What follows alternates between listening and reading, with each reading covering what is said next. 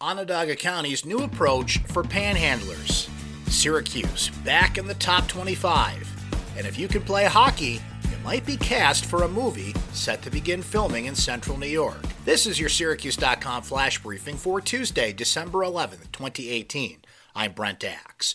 Instead of possibly arresting panhandlers, Onondaga County and the city of Syracuse will instead offer them temporary jobs. Officials announced a $200,000 pilot program to provide day labor jobs and support services to panhandlers and other hard-to-reach homeless individuals. 4 months ago, then County Legislator Ryan McMahon proposed a different tactic, a law against, quote, aggressive panhandling. Syracuse Mayor Ben Walsh voiced support for McMahon's efforts at the time, but stopped short of endorsing the legislation.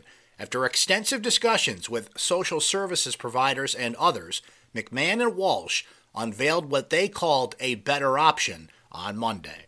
A teenager has been charged with stabbing 2 other teenagers during a fight Monday inside a Syracuse high school, according to Syracuse police. Johan Miles, 17, of Syracuse, was arrested by the Syracuse Police Department after a double stabbing at Nottingham High School. The fight was reported to officers assigned to the school at 11:30 a.m., according to Syracuse Police Detective George Hack. Miles got into a fight with an 18-year-old male in a hallway of the 3100 East Genesee Street school.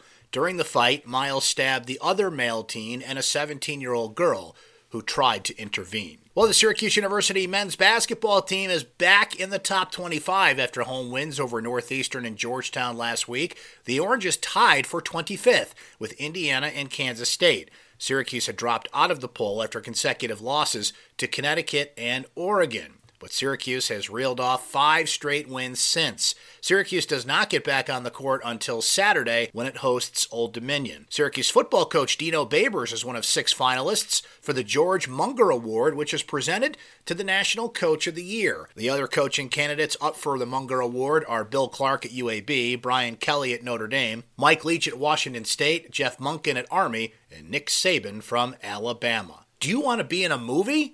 A major motion picture is set to begin production in central New York in February of 2019. According to a press release, the project is seeking hockey players for multiple roles, including principal cast members and extras in a feature film. Actors between the ages of 18 and 40 who can skate and handle a puck are invited to an open casting call on Thursday, December 20th from 10 to 11 p.m. at Clinton Arena, located at 36 Kirkland Avenue in Clinton, New York. Well, it's going to be a cold day with an afternoon snow shower Tuesday. Look for a high of about 30 degrees. That's your Syracuse.com flash briefing for Tuesday, December 11th, 2018. I'm Brent Axe. Have a great day, everyone.